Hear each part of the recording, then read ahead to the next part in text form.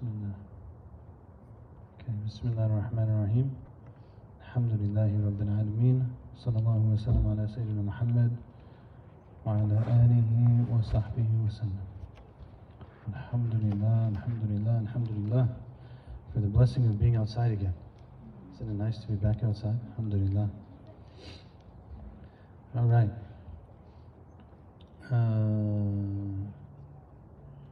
We left off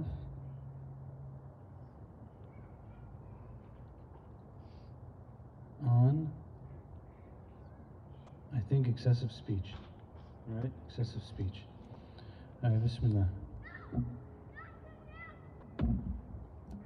بسم الله الرحمن الرحيم. قال المصنف رحمه الله تعالى ونفعنا الله وإياه بعلومه في الدارين آمين. وفضول اللسان يخرج إلى التزيد والبدع. So he said فضول اللسان يخرج إلى التزيد والبدع. So the section, as a reminder, is a section where Imam al-Muhasibi is continuing his conversation on the idea that the source of all kinds of problems in the heart is basically excess. Anything that's extra more than what's needed. Anything that's extra more than what's needed is going to lead to some sort of issue in the heart of the person in terms of spiritual diseases. And then after he says that, he kind of moves and he goes one piece after the next until he's trying to get to the point where he's saying, okay, so what happens when you have excess in your food? What happens when you have excess in your speech? What happens when you have excess in your living, your way of living, so on and so forth. So we left off where he's saying excess in speech leads to essentially talking too much and talking about things, making innovations in what you're talking about that are not acceptable. Then he says, وَفُضُولُ الْغِذَاءِ فضول الغذاء يخرج إلى الشره والرغبة. فضول الغذاء يخرج إلى الشره والرغبة. That extra food will lead to, what's his translation, Sheikh Honest? Desires and greed. Extra food will lead to desires and greed. Desires and greed. This is an underappreciated point, subhanAllah, that our ability to discipline ourselves and our food is extremely, extremely important. And it turns out that we need a lot less than we think we need, and that we often fill ourselves with things that are completely useless in the first place. Actually, they go beyond being completely useless, they're actually harmful. So, being completely useless would be one problem. Harmful is another problem. Like, for example, Oreos. Certainly there's a lot of joy in Oreos if you have the proper methodology for how to dunk them. Not everyone knows how to do that, but if you have a proper method of how to dunk the Oreo, there's a lot of joy in the Oreo because they've been chemically manipulated to do that to you. And but the reality is that we need a lot less than we think we do. SubhanAllah. And it's very liberating to realize that. It's very liberating to realize, oh, SubhanAllah, actually, I am okay, you know. I didn't actually need that much. And these extra things, I didn't need to waste on them. And I'm just going to try to stick to the things that matter. And they're real and they're true. Have good nutrition to them. So they'll lead, if not, then it will lead to desires and greed. Shaykh Abdul Fattah radiallahu ta'ala anhu, he says in the bottom, two important quotes, we're going to read both of them. He said, يشير بهذا إلى أن التوسع في الغذاء والترف فيه يجر صاحبه إلى النهم ثم إلى الرغبات الفاسدة والمشتهيات المؤذية له في دينه أو بدنه. فعلى العاقل الحصيف ولو كان ميسورا غنيا أن يعتدل في مطعمه ومشربه فإن التقتير فيه مضر والتبذير فيه مضر أو مضر. والتقتير فيه مضر والتبذير فيه مضر. قال الإمام ابن الجوزي رحمه الله تعالى في كتابه سيد خاطر: لا ينبغي للإنسان أن يحمل على بدنه ما لا يطيق، فإن البدن كالراحلة إن لم يرفق بها لم تصل بالراكب، وإن مطعما يؤذي البدن فيفوته فعل خير فينبغي أن يهجر ولا تظنن أني آمر بأكل الشهوات ولا بالإكثار من الملذوذ إنما آمر بتناول ما يحفظ البدن وأنهى عما يؤذي البدن وأما التوسع في المطاعم فإنه يسبب النوم والشبع يعمي القلب ويرهل البدن ويضعفه فالطريق هي الوسطى. So he said radiallahu ta'ala anhu that in his mentioning of going overboard when it comes to food and being excessive in it, there's a warning in this because what it does is it leads a person step by step to following their desires, basically, that will harm them in their religion and in their body. So the practical area to discipline ourselves actually is in our food. There's a lot of other things we could do, but this area of disciplining the food is very immediate, it's very regular, and I get to try it over and over again. And if I can control myself in my food, then likely I'm going to be able to control myself in other things. And if I can't control myself in my food, then likely I'm not going to be able to control myself in other things. So this is the point that he's trying to make, and all of the ulama have said this. He says, so the person who's intelligent, even if they are wealthy, they should be moderate in their food consumption. He says, even if they're wealthy and things are easy for them, which would basically be all of us, if we were in like an international and multi-generational scale, that would be all of us. You know, even people who are really struggling with food can probably get better food than a lot of people still. SubhanAllah, they can go to a pantry, they can get good food. I'm not saying that, I'm not trying to make light of it. I'm just saying, like, on an international scale and on a cross-generational scale, still we have access to a lot of food. So he's saying we have to take it easy, we have to be balanced. But then he says, but we should recognize that going overboard is harmful, and going underboard is also harmful, so to speak. Like, not eating enough is also harmful, and eating too much is harmful. So, and then he quotes Ibn Jawzi, who Ibn Jawzi basically says that the person should eat enough that is needed for them to do what they need to do, and they shouldn't eat more than that, essentially. But they shouldn't harm themselves by lessening their food so much so that they're not able to function properly.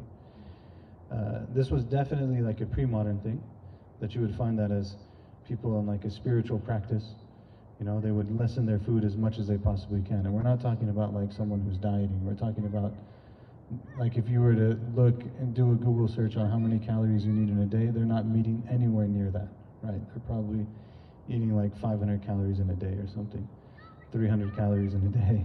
They're eating like nothing. You know, so that's a level of lessening that's actually harmful. And then, of course, there's an amount of eating that's also harmful. And so the idea would be, I want to lessen how much I take in, so much so that I can function decently and properly, but not so much that I'm harming myself. And he says because one of the points is that when we go overboard in our food, it makes a person sleepy, and it blinds the heart. It blinds the heart. SubhanAllah, you know. If you don't believe it, try it. And it actually makes the body weak. So we should take a middle route. Basically, it's very simple, actually, SubhanAllah. It's really, really simple. Basically, like, eat things that are real. They're not processed, preferably whole. You eat those things, and you don't eat sugar, too much sugar, you don't eat too much sweets, don't eat too many extra things that are just on the side. And then don't even eat up to 1/3. Don't give yourself that liberty. The Prophet ﷺ, as we know, he said that the worst thing that the son of Adam can fill is their stomach.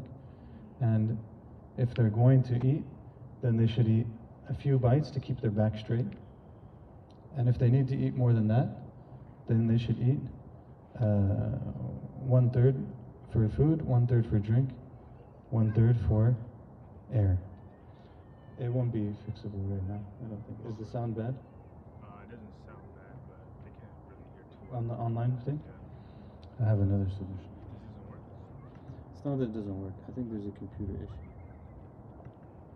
It's not getting... It might be the adapter. Because somehow it's not getting power.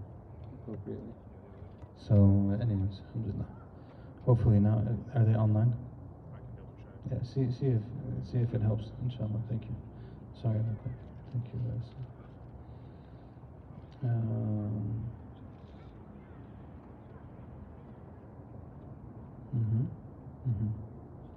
So I should eat something that's a mosquito. I'm willing to kill you.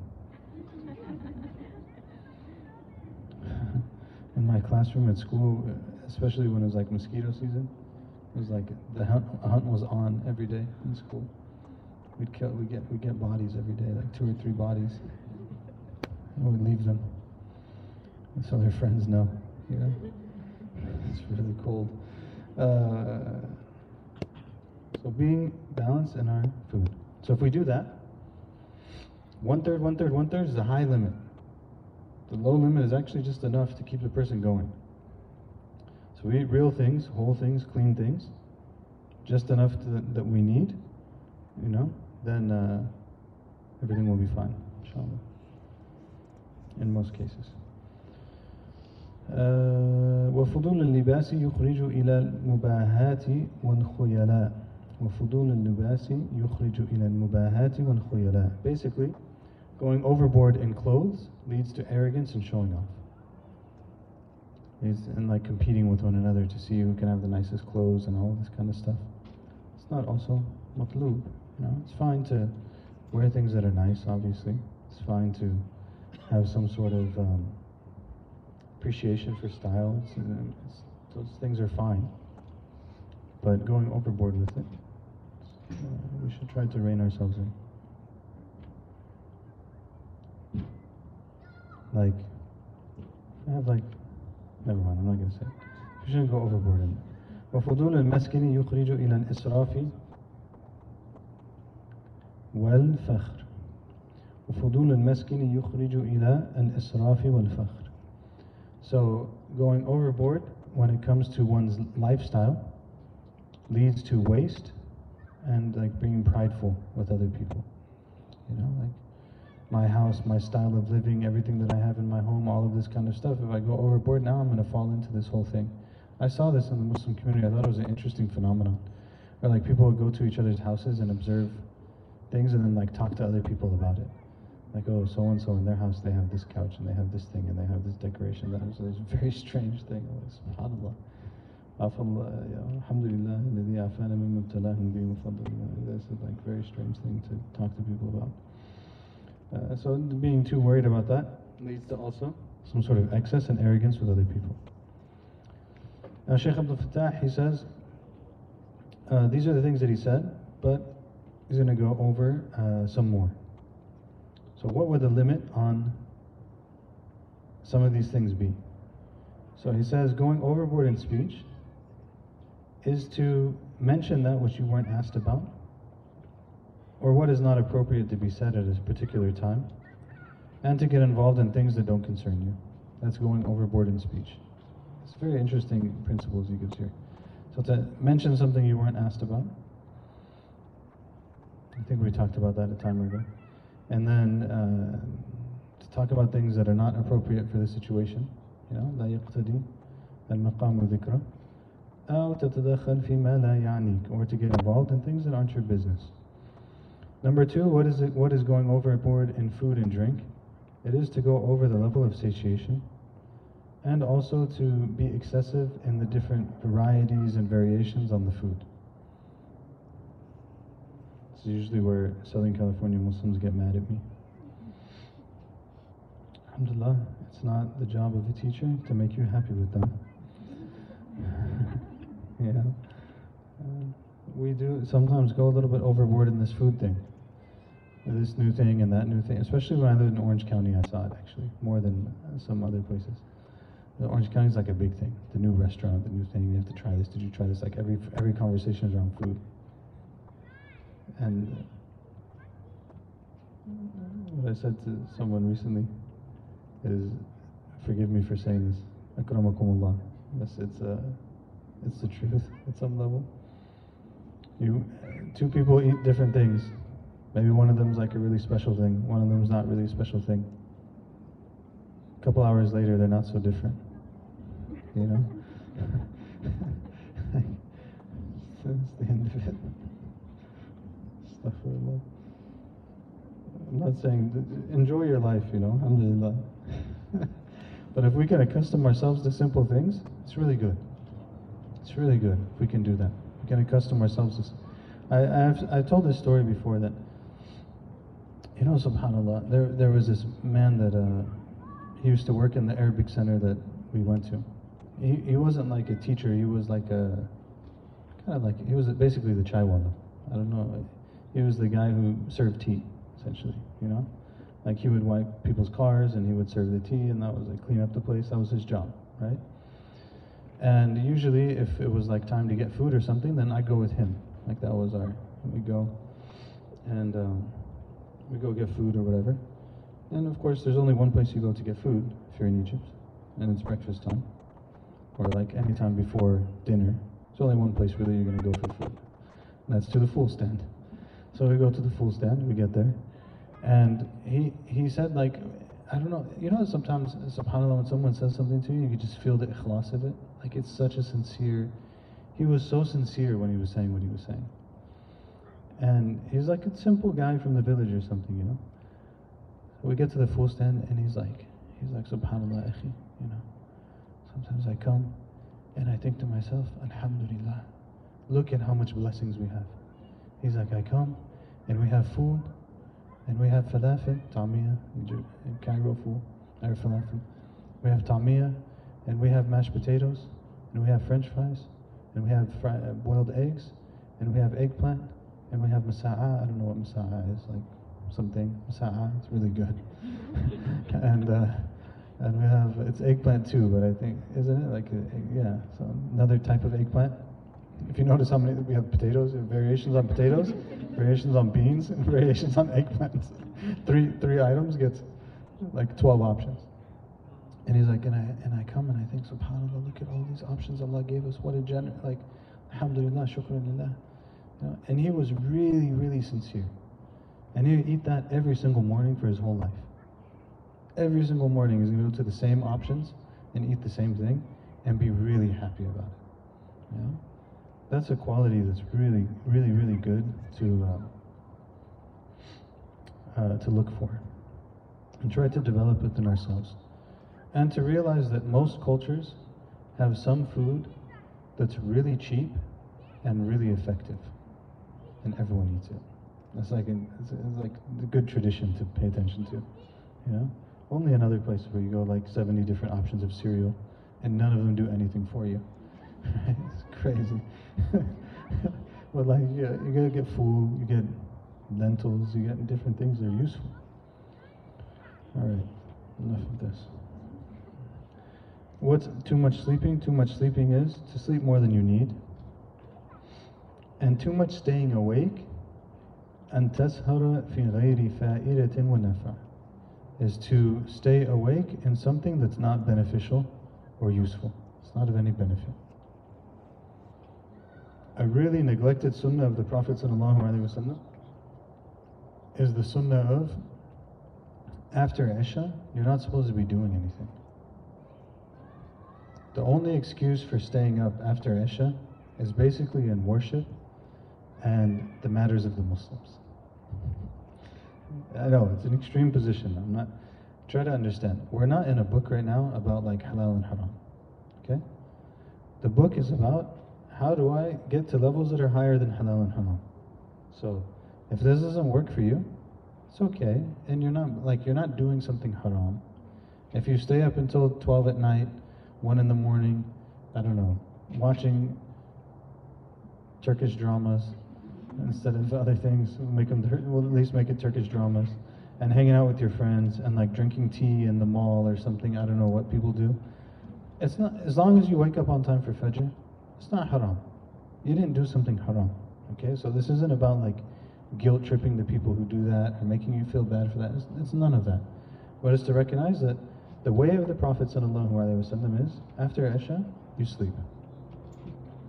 Or after Isha, you worship Allah subhanahu wa ta'ala. Or if you're up after Isha, you're staying up dealing with the affairs of the Muslims. Like this is the Prophet ﷺ was known to do that. Him and Abu Bakr, sometimes they would be up. They have things they need to talk about, things that need to get dealt with, people that need to be helped, so on and so forth. They talk to each other, they handle the situation, and they go sleep, right? Why? Because he's going to get up for tahajjud, sallallahu alayhi wa sallam.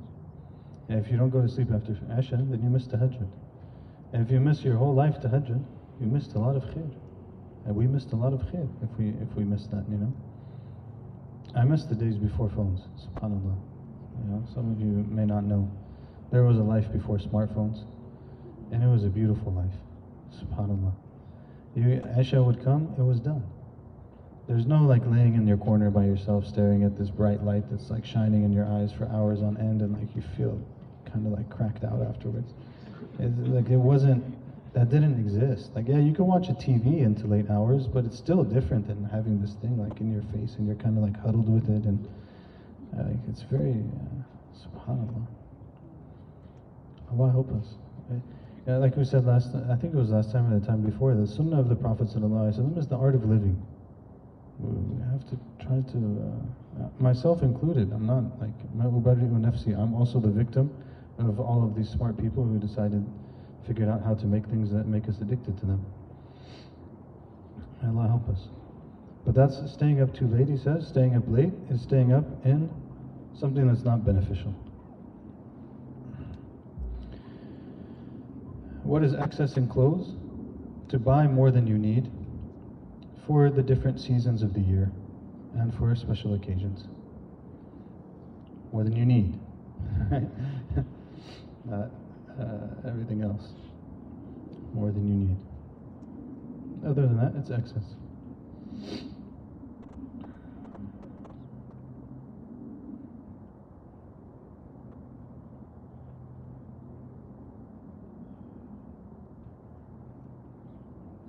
فضول في المسكن أن يكون زائدا عن الحاجة ويدخل في الترف والبطر. That what is excess in the person's living is basically to be more than they need. Each family, each thing has an amount that they need, and to be more than that is excess. Could you have a legitimate reason for that excess? You could, but then it wouldn't be more than you need. Right? Like maybe you have guests a lot, or maybe you have a big family, or maybe you want to have the possibility for people as they get older, you can welcome them into your home. Maybe there's different things, then that's your need, right? It's okay now. But just to have, like, sometimes you drive by these huge houses, and you're like, subhanAllah, what? It looks so lonely. Like, you're never together. It's too big of a space. الفضول في الآثاث أن تقتني من الوسائل والمتاع ما يزيد عن الحاجة. Again, what's excess in furniture is taking more than you need. What's excess in the glance is to look at that which is not of benefit to you and which does not concern you. To look at that which is not of benefit to you and does not concern you. He says, as for looking at things that are haram, that's haram. That's if we already went past that, right? We're talking about now excess. Excess is to look at things that don't concern a person. I think we talked about that last week too, right? Like this idea that the Prophet ﷺ كان جل بصره إلى الأرض. That most of his vision was looking down.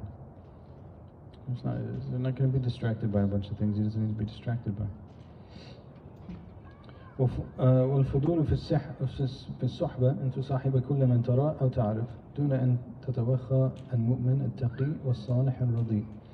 So he says an excessiveness in the company that we keep is basically just to spend time with anyone that we find and we know, rather than to try to spend time with people that are going to be beneficial for us. People always hear that and they're like, well, there's nothing wrong with this. And it's not contradictory to say this and to maintain relationships that need to be maintained that maybe don't meet this. Right?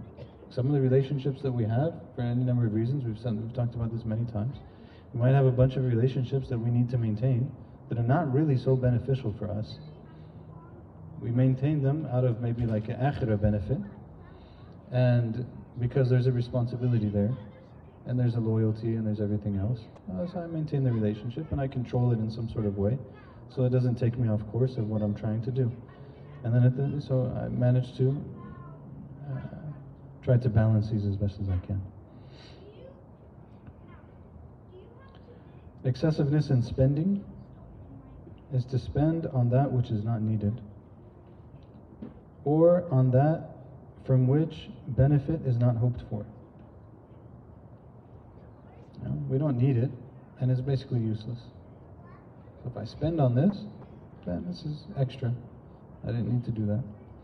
Man, subhanAllah, when you read this, you feel like, I don't know how you feel. When I read this, it only increases me in my anger about consumer culture that we live in.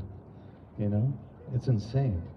The way things are sold to us and how much our humanity is literally stripped from us every single day. You know, people might think this is an extreme statement, but you know, like if I can't even think freely, I can't speak freely. If I speak, then the ad shows up on my thing, right? This means I can't even speak freely without someone targeting my speech to try to sell me something and manipulate my emotions. That's a really extreme way to live. You know, this is an infringement on my humanity. You know, let alone that people are talking about putting chips in their heads and their bodies and stuff. I mean, like, subhanAllah. Call me extreme, you know. I'm okay with it. فضول العلم أن تسأل عما لا تحتاج إليه حاليا أو فيما بعد. What's excessiveness in knowledge? It's to ask about things that you don't need now or later. Also, you see this now. Very we look up everything. Anything that comes to the mind, we look it up. Do I really need it? Not really, you know. And the habit of looking it up all the time makes it so that you're not going to remember it either, by the way. Like this, just everything that pops up, I look it up. We all know it's true. 2 weeks later, you have to look it up again. Like, oh, I remember I looked it up yesterday. I don't remember what it was. Why? Because it's a bunch of information. None of it's needed in the present or in the future. I don't need to know. So I'd rather just leave it out and be able to focus. الفضول في الكتب استغفر الله أن تقتني منها ما لا يفيدك أو لا يدخل في مجالك العلمي. What's excessiveness in books? It's to obtain that which does not benefit you or is not connected to your field of specialization. All right, that's the end of the footnote. So it's all about excessiveness. We'll move on from that now, okay? It's going to move on to another topic. وَاعْلَمْ, as is now to Imam al-Muhasibi, وَاعْلَمْ أَنَّ حِفْظَ الْجَوَارِحِ فَرِيضَةٌ وَتَرْكَ الْفُضُولِ فَضِيلَةٌ. So know that to protect the limbs from doing things that are not allowed is required. And to leave excessiveness is virtuous. So after if you probably don't remember because the time has gone too far now. This section started with talking about things that are haram for the limbs to do. And then it moved on after that to excessiveness. Right? So now at the end of this section, he's giving a summary. Protecting the limbs from that which is haram is required for us to do. And leaving those things that are extra, it's a virtuous thing to do. Right? There's like nobility and goodness in that. It's not required. Okay? I think we've beat this point sufficiently now. Inshallah ya Rabb. وَالتَّوْبَةُ قَبْلَ ذَلِكَ فَرِيضَةٌ وقد فرضها الله ورسوله فقال جل ذكره يا أيها الذين آمنوا توبوا إلى الله توبة نصوحا. ومعنى النصوحة ترك العودة فيما تاب منه العبد إلى ربه. وقال رسول الله صلى الله عليه وسلم يا أيها الناس توبوا إلى ربكم قبل أن تموتوا وتقربوا إلى الله بالعمل الصالح من قبل أن تشغلوا. Hadith is very questionable. So we'll come to it. Tawbah. He says now. No, and he says also, Tawbah, and before all of this, all of the things that we have to stay away from in our limbs and all of the things that are excessive, and before all of that, Tawbah is required. Tawbah is required. Tawbah is what? Usually we say repentance. Just take the word repentance, throw it out of your head, and remember the word Tawbah. even if you don't have a translation. What does Tawbah mean? Tawbah means to go back. It means to go back. We don't, like sometimes words have cultures, words have flavors. The word for repentance has like a culture and a flavor and a feeling of being like very punitive, being very kind of like a little bit aggressive. This is not Tawbah. Tawbah is very simple, you turn back. I was going in one direction, I'm turning in a different direction. Now back to Allah subhanahu wa ta'ala. It says before all of that, Tawbah is required. And Allah and His Messenger required it. Allah said, O you who believe, make Tawbah to Allah, that is a true and good and pure Tawbah. And then the word that was used is nasuha. Imam Muhasibi says nasuha means that the thing that we are making Tawbah from, we don't return to it. That's what it means. Make a Tawbah to Allah, that is making this commitment and intending to not go back to it. Intending to not go back to it. We have to commit. You know, I know it's we have commitment challenges.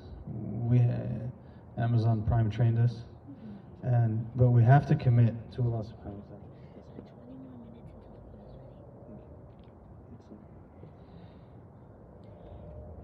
MashaAllah. This is professionalism.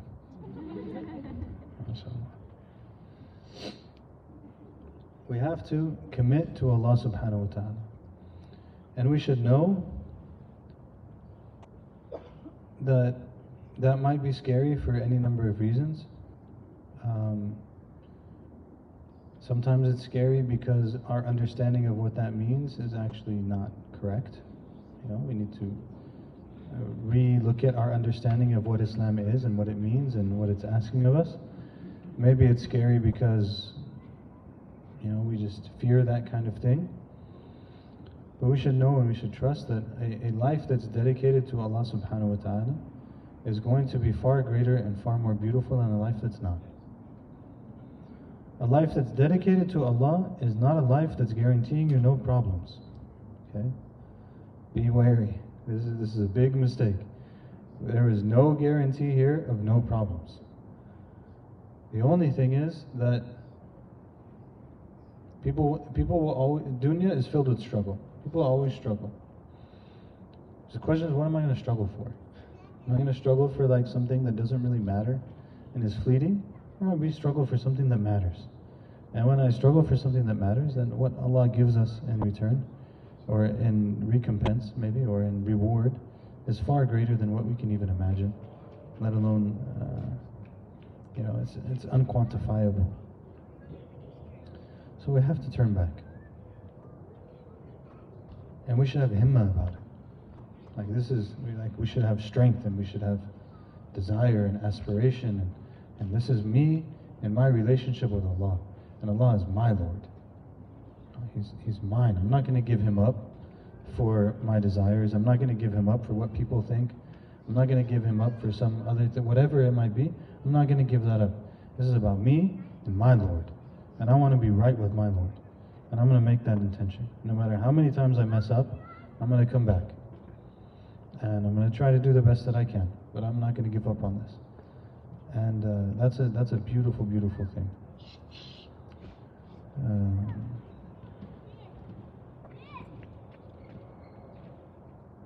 You hear these stories in the past, you know, where like someone would attend a gathering and like 50 people would make tawbah on the spot. They'd like stand up and shave their heads and stuff like that, you know. There would be like a scene to it, like that's it. I'm back now, you know, and I'm going to make this intention. I'm not saying you should do that right now. I'm just saying we should make this, always make intention, tawbah. We should always be making tawbah back to Allah subhanahu wa ta'ala. I think actually, how can I say this without coming off wrong? We have some challenge, I think, in some of our community spaces and leadership, because sometimes it doesn't actually seem like the priority for people is to get right with Allah. And it seems like, you know, I want to have a project, I want to be part of something, I want to be important, I want my name to be attached to something, I want to be praised for something that I built or that I did or so on. But it's not like I want to get right with Allah. And that's really not good. You know, may Allah help us. Even today, I was just thinking about it. I'm like, America has a lot of problems, obviously, but it has a lot of really good things, you know? Like, freedom is a real thing. To be able to, like, more or less dress the way you want, more or less do the things that you want, more or less, you know, we're sitting here right now.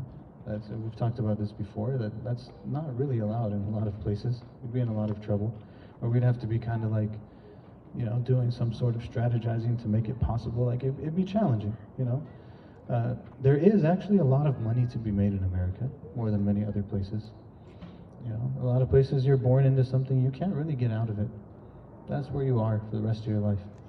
Yeah, and you don't have to, everyone always the whatabouts, you know. Well, what about it? Believe me, alhamdulillah, I have a decent knowledge of the oppression of America. It was basically my undergraduate degree.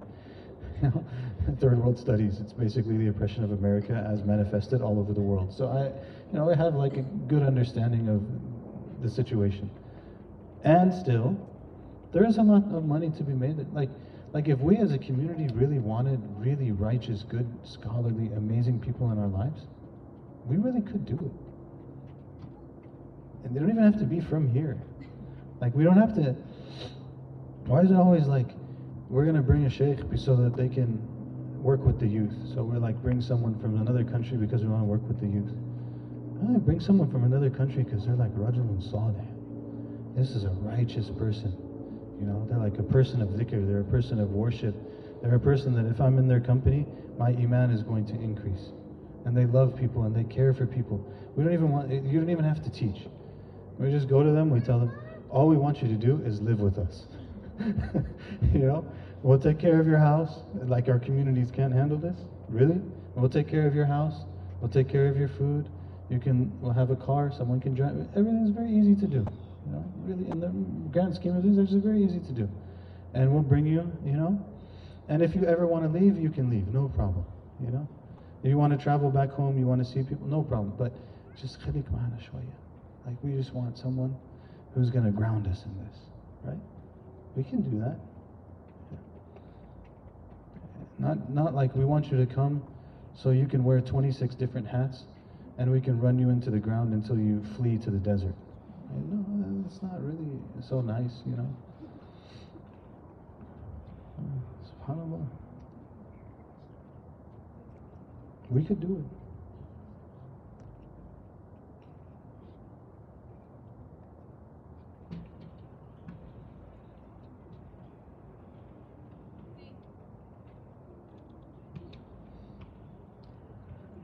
The Prophet ﷺ is reported to have said, I say it that way because this is very questionable narrations, O you people, make tawbah to your Lord before you die, and come closer to Allah with good deeds before you are busied with other things. This narration is Shaykh Abdul Fazah, I think this is the one he said.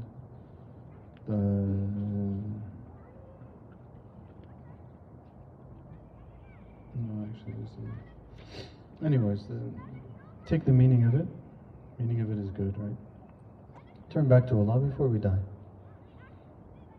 That's the punchline of the whole thing is, turn back to Allah before you die. May Allah make us like that. And come closer to Allah by good works before you are made to be busy. Before you are made to be busy. And that's the reality, is that things, opportunities pass. You know, subhanAllah. And sometimes we need that as a reminder. If you don't have small kids, you wouldn't understand. Like the idea of just praying 2 rak'ah, or praying your dhuhr or your asr or something without interruption. You don't think about it. You're like, it's normal. I pray my salat, there's no interruption. It's really, like when you have small kids, it's really rare that you can actually pray without being worried about something. Either they're going to get into something, or they're going to do something, or they're going to wait. Even if they're asleep, you're worried they're going to wake up, and like what's going to happen? Like to just pray khali and bad, completely free of any other concern, is a very rare thing. So like you don't think about it before you have small kids. SubhanAllah. And they're a blessing. Don't get me wrong. They're a huge blessing. But my point is just that sometimes we don't do something when, strike while the iron's hot. If you have a chance to do it, do it. Sayyidina Umar used to say, "Laysa min al-rujula and yu'akhir al-rajul al-amal ila al-ghad." Basically, like, if a person is able to do something today, it's not from manliness to delay it till tomorrow. If you can do it today, you do it today. Then we get busy. So now we can't do it. ولا تصح التوبة إلا بأربعة أشياء: حل أسرار القلب عن المعاودة، والاستغفار بالندم، ورد التبعات والمظالم، وحفظ الجوارح من الحواس السبع: السمع والبصر واللسان والشم واليدين والرجلين والقلب وهو أميرها، وبه صلاح الجسد وفساده. So he said, and he gives a different one actually. He says, and Tawbah is not sound except with 4 requirements. Usually we say 3. But he said, it's not sound except with 4. Number 1 is that to free the heart from its desire to go back. Basically, you don't intend to go back to the thing. Some of us, maybe we struggle with the things that we're making tawbah from. And so at some point you start feeling like even my intention to not go back to it starts to feel kind of petty. But I know I kind of feel like I'm going to go back to it, even though I'm intending not to go back to it. Still, I'm not going to go back to it. And know that the Prophet ﷺ said that the person will do a sin and they'll ask Allah for forgiveness, He'll forgive them. He'll do it again, ask forgiveness, He'll forgive them. Do it again, ask forgiveness, He'll forgive them. Do it again, ask forgiveness, Allah will tell them, go back to it as many times as you go back to it, I've forgiven you. It doesn't mean it's okay to do it, obviously, right? But it means this is part of the struggle. It's part of the struggle that I'm going to go back to it and I'm going to make my intention again, and I'm not going to give up. Big thing is that we don't give up. It's really easy to give up on ourselves. Or I should say, we feel like it's really easy to give up on ourselves. Actually, it's harder after we give up on ourselves than it was before. Like, the difficulty that comes from giving up on ourselves is greater than the difficulty that comes with struggling with ourselves. Yeah. Number 2 is al-istighfar bin nadam. Number 2 is that they ask Allah for forgiveness, and that asking of forgiveness is accompanied with some regret. I'm not going to go back to it. I regret this.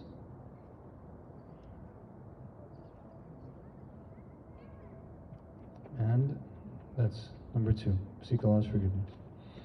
Number 3 is to return the rights of others if they have been taken. To return the rights of others if they have been taken. We've talked about this one before, so we won't belabor it. And number 4 is to protect the limbs from the 7 senses. Hearing, sight, speech, smell. Hearing, sight, speech, smell, the 2 hands, the 2 feet, and the heart. To protect the limbs protect these, essentially. And that the heart is the leader of them all, and through the heart is the setting aright of the body or the corrupting of the body. Okay? وَقَدْ جَعَلَ اللَّهُ عَلَى كُلِّ جَارِحَةٍ أَمْرًا وَنَهْيًا فَرِيضَةً مِنْهُ وَجَعَلَ بَيْنَهُمَا سَعَةً وَإِبَاحَةً تَرْكُهَا فَضِيلَةٌ لِلْعَبْدِ. What a beautiful sentence, subhanAllah. He said, and Allah subhanahu wa ta'ala has made for every limb commands and prohibitions that are required upon the limb. Things that limb has to do, things that limb cannot do. And He has made between those commands and those prohibitions an area of space and an area of permissibility. And to leave those permissible things is a virtuous thing for the servant. Make sense? Understood? So every limb, there's things it has to do, things it cannot do. In between, there's space. That space of things that are permissible in between, to leave much of that is a virtue for the servant.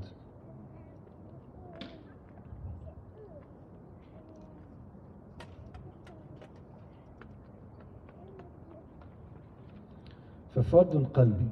Now he's going to start, and he's going to go through the limbs. Okay? So this is like the mission statement for this section. Mission statement is, there's obligations on the limbs. Now he's going to go through each one. What is the obligation of the heart? فرض القلب بعد الإيمان والتوبة إخلاص العمل لله واتقاد حسن الظن عند الشبهة والثقة بوعده والخوف من عذابه والرجاء لفضله. Again, incredible statement. So what is the obligation of the heart? What is the obligation of the heart? It says the obligation of the heart after belief and tawbah. So now we're assuming that's already out of the way, right? So the person has to believe, they have to make tawbah. We already covered that, right?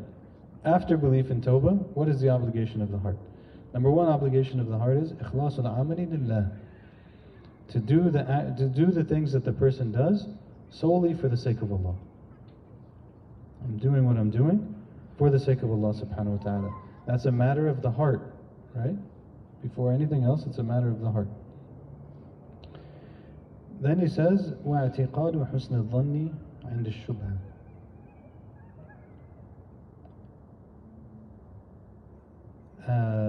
I'm going to give a, what do you call it? Literal translation first.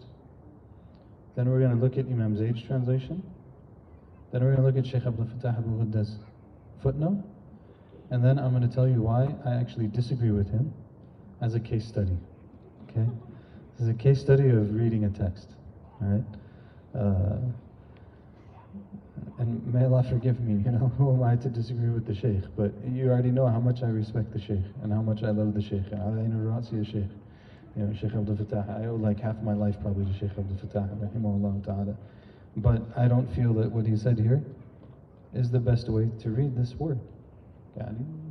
People might, I could be wrong, but it's good to we benefit from these things by learning how to read them and thinking about them. So the literal translation is having conviction of good opinion when there's doubt. Having like a strong good opinion when there's doubt. Okay? Strong good opinion when there's doubt. What's the Imam Zayd's translation? Huh? Good thoughts? That's all he said? Good thoughts when in doubt. Good thoughts when in doubt. And he didn't define it. Actually, he has commentary too, doesn't he? Or you don't have, do you not have the commentary? That's not Imam Zayd. Suhaib Webb's. Okay. Imam Suhaib's. Okay. Good thoughts. Yeah, actually, if you don't give commentary, you free yourself from having to pick this out, right? I'll explain why. So it's having good thoughts when there's a doubt. In the footnote he says, this is what is mentioned in all of the manuscripts. So you can see that Shaykh Abdul Fattah is trying to understand what does this statement mean. He's checked all the manuscripts have the same statement. And then he said, وَلَعَلَّ مَعْنَاهُ, perhaps the meaning of it is, إِذَا رَأَيْتَ إِنسَانًا صَالِحًا عَلَى شُبْهَةٍ فَحَسِّنْ ظَنَّكَ بِهِ فَالْأَصْلُ فِي الْمُسْلِمِ حُسْنُ الظَّنِّ بِأَخِيهِ الْمُسْلِمِ. So he says, perhaps the meaning is that if you see someone else who's a good person doing something that looks doubtful, then have a good opinion of them. Because the default of the believer is that they have a good opinion of their brother. Okay? So the literal translation is good opinion when there's a doubt. Okay? Following? Are you guys with me on this? It's a little bit tedious, I know. Good opinion when there's doubt. Okay, and now we heard what Shaykh Abdul Fattah said. We're going to come back to it in a little bit.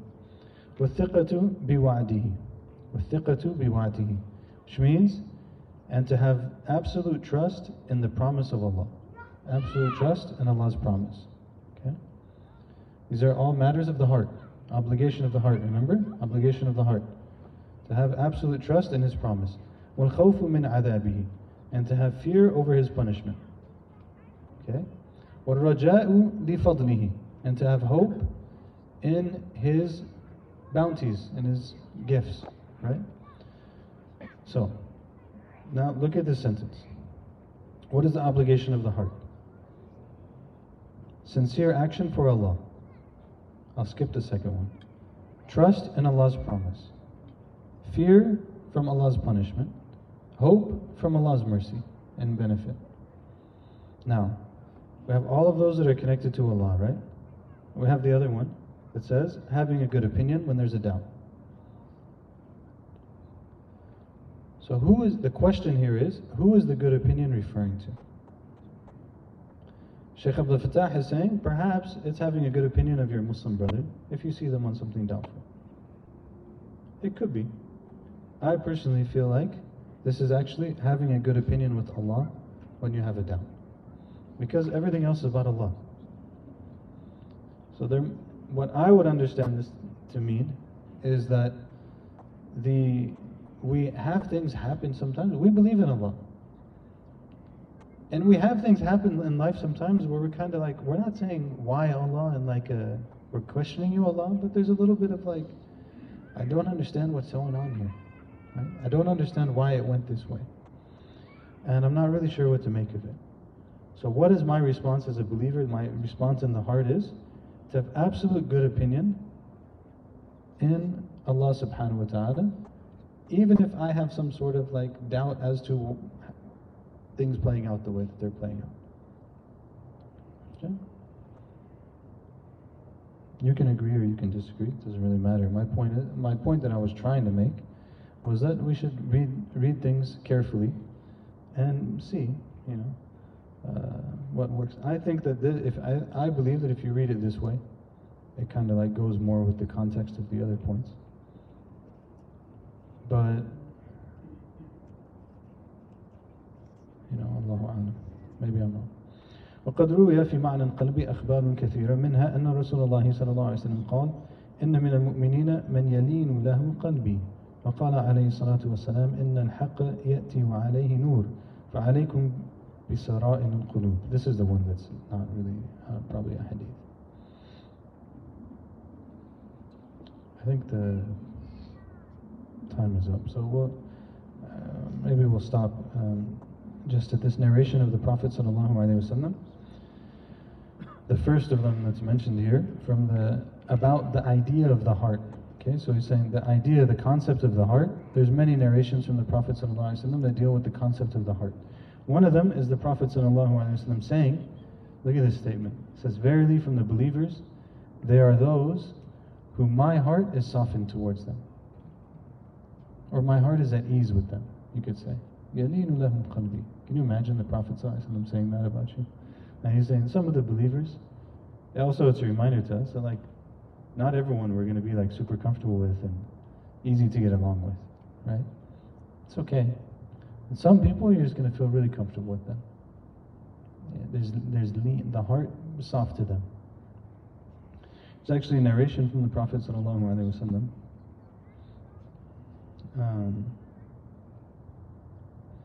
That the Prophet ﷺ, look at this narration from Abu Umama. Man, to be Abu Umama in this narration, subhanAllah. May Allah subhanahu wa ta'ala make us from those who, when we meet the Prophet ﷺ, yalinu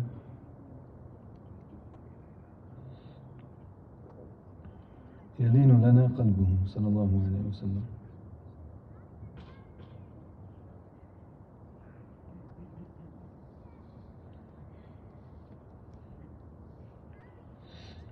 Abu Umama said, لقيني رسول الله صلى الله عليه وسلم فأخذ بيدي ثم قال يا أبا أمامة إن من المؤمنين من يلين له قلبي.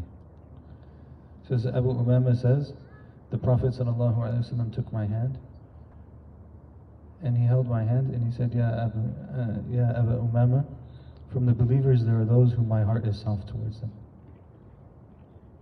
He's talking to him, right?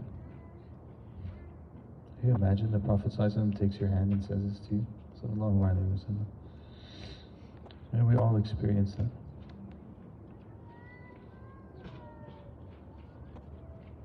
اللهم صل وسلم على سيدنا محمد وعلى آله وصحبه وسلم سبحانك وبحمدك أشهد أن لا إله إلا أنت أستغفرك وأتوب إليك. Anyone have any comments or questions or anything they would like to share? Yes. I don't know much, not really questions. I was just reflecting how when the phones came about, the smartphones, and it's very common to, like you mentioned, at night sitting with your phone with the light. And I remember realizing at one point that I used to have to turn on the light to read at night, and then after that, I didn't have to read. Just literally sit in the dark in the light, reading into the light. Yeah. It's just like a different sort of Different thing.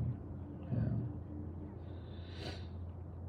I don't know how to repeat that, but basically this realization that at some point, we used to have to turn on a light to read at night. You're in your room at night or something, and you're going to bed and you turn on the light in order to read at night. And at some point, realizing that I don't have to turn on the light in the room anymore. And,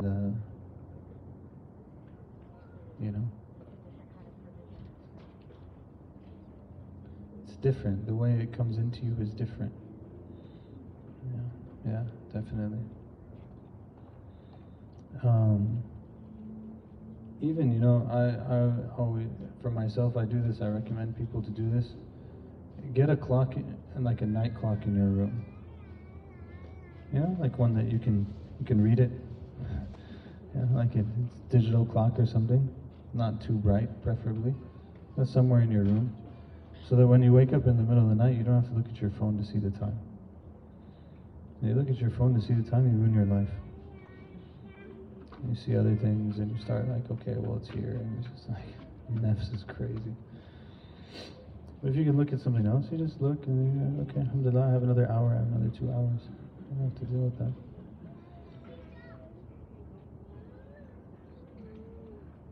Anyone else have anything else? You were mentioning whether everyone has struggles, but it's better to struggle with things that matter. Can you elaborate on that a little bit? So, yeah.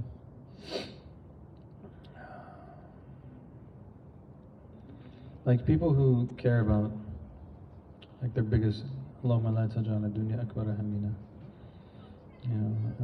wa la mablagha ilmina. May Allah not make this world the greatest of our concerns and the limit of our knowledge. But you see people who their only concern is to make money and have power, and they struggle for that, right? Like people will get up early for that. People will lose sleep over that. People want to maybe be fit, not necessarily for the sake of recognizing the responsibility of the human body and how Allah gave it to us, but for other reasons. And they'll struggle for that. They'll limit their food, they'll exercise, they'll do different things. So the point I was trying to make was that basically everyone will struggle for something. But and when I decide that I want to live my life for good, there will still be struggle. But at least now, my struggle was for Allah. It wasn't just for someone's appreciation or something. Does that make sense?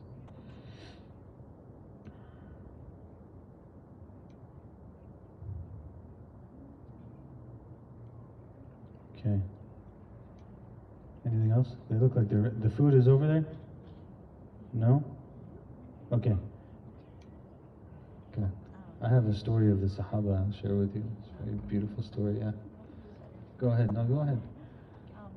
But with the overdoing it of food, for example, where does our tradition of coffee and tea come from? Yeah, where does our tradition of coffee and tea come in when it comes to overdoing it with food? Actually, coffee and tea is the easy part. They don't have any calories.